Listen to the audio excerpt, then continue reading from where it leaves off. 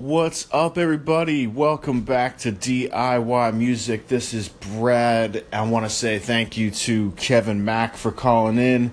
I called back to him, and much thanks for calling into the show.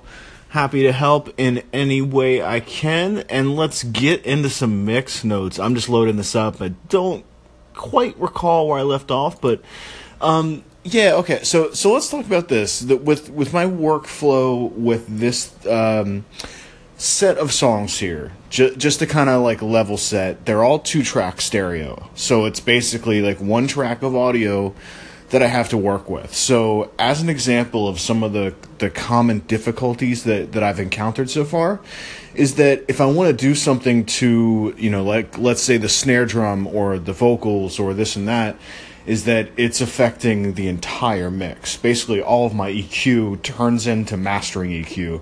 And you can really see it when you're working with Ozone because their decibel levels are more drastic than like a standard plugin. But moving on to what I was talking about. I've been committing to effects and then printing them and then bringing them back into Pro Tools.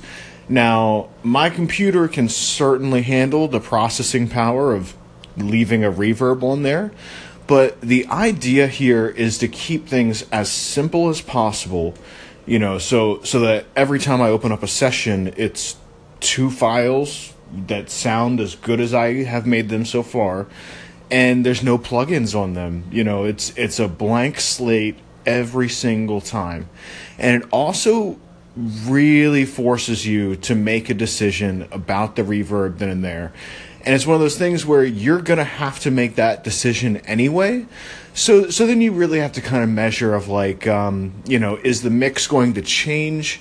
How much is it going to change? Like, is this a good time to start slotting in reverb? And usually it is, because reverb is just so echoey and all that. And like, I'm really actually loving the Soundtoys reverb presets. It just sounds lush. I think even the name of the preset was like Lush or Plush or something like that. Just beautiful. And so what I did was I just copied the track and then just interspersed that really just 2-3 times throughout the final song on the album, where it just kind of comes in, blast of reverb, and then after I export that, then I can start getting a little bit slicker with fades and stuff like that. But I'm not sure if I could even suggest this to anybody else to incorporate it into their workflow, because it's also new to me. I've never really done this level of work. Actually, a lot of the ambient music was kind of like that, but yeah, I'm also backing up files. Glyph drives are awesome. GLYPH. I've got like 3 of them. Just lots of redundancy in your backups, and they're not too much money. And basically, when I'm writing to Pro Tools, everything's actually being written to this external hard drive, and they're super fast, so they can keep up. And Sweetwater Tech Support told me about them, so now I'm telling you guys. Total tangent there, but it is good. Because my Pro Tools was like totally freezing up for a while until I got these things. So just, more house cleaning stuff. Record.org had some sales. I didn't get anything. It didn't even look too close. I feel like today I got to run some errands and then get right down to business with mixing Ocho's record. So as far as like general progress with that, so 2 days of mixing so far. Mostly what I've done is EQ. Actually, let me come back on that, because I've only got a minute here and I like to talk a lot. So I'll leave this post here. And to take away, let's see, forces you, these are my notes here that I made while mixing.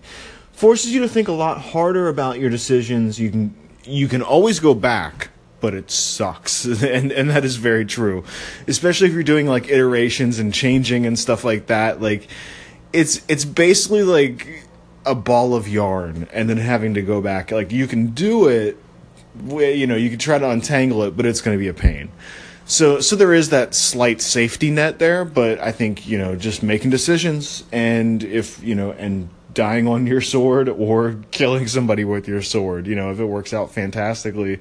But yeah, just committing early, as early as you possibly can. Talk to y'all soon.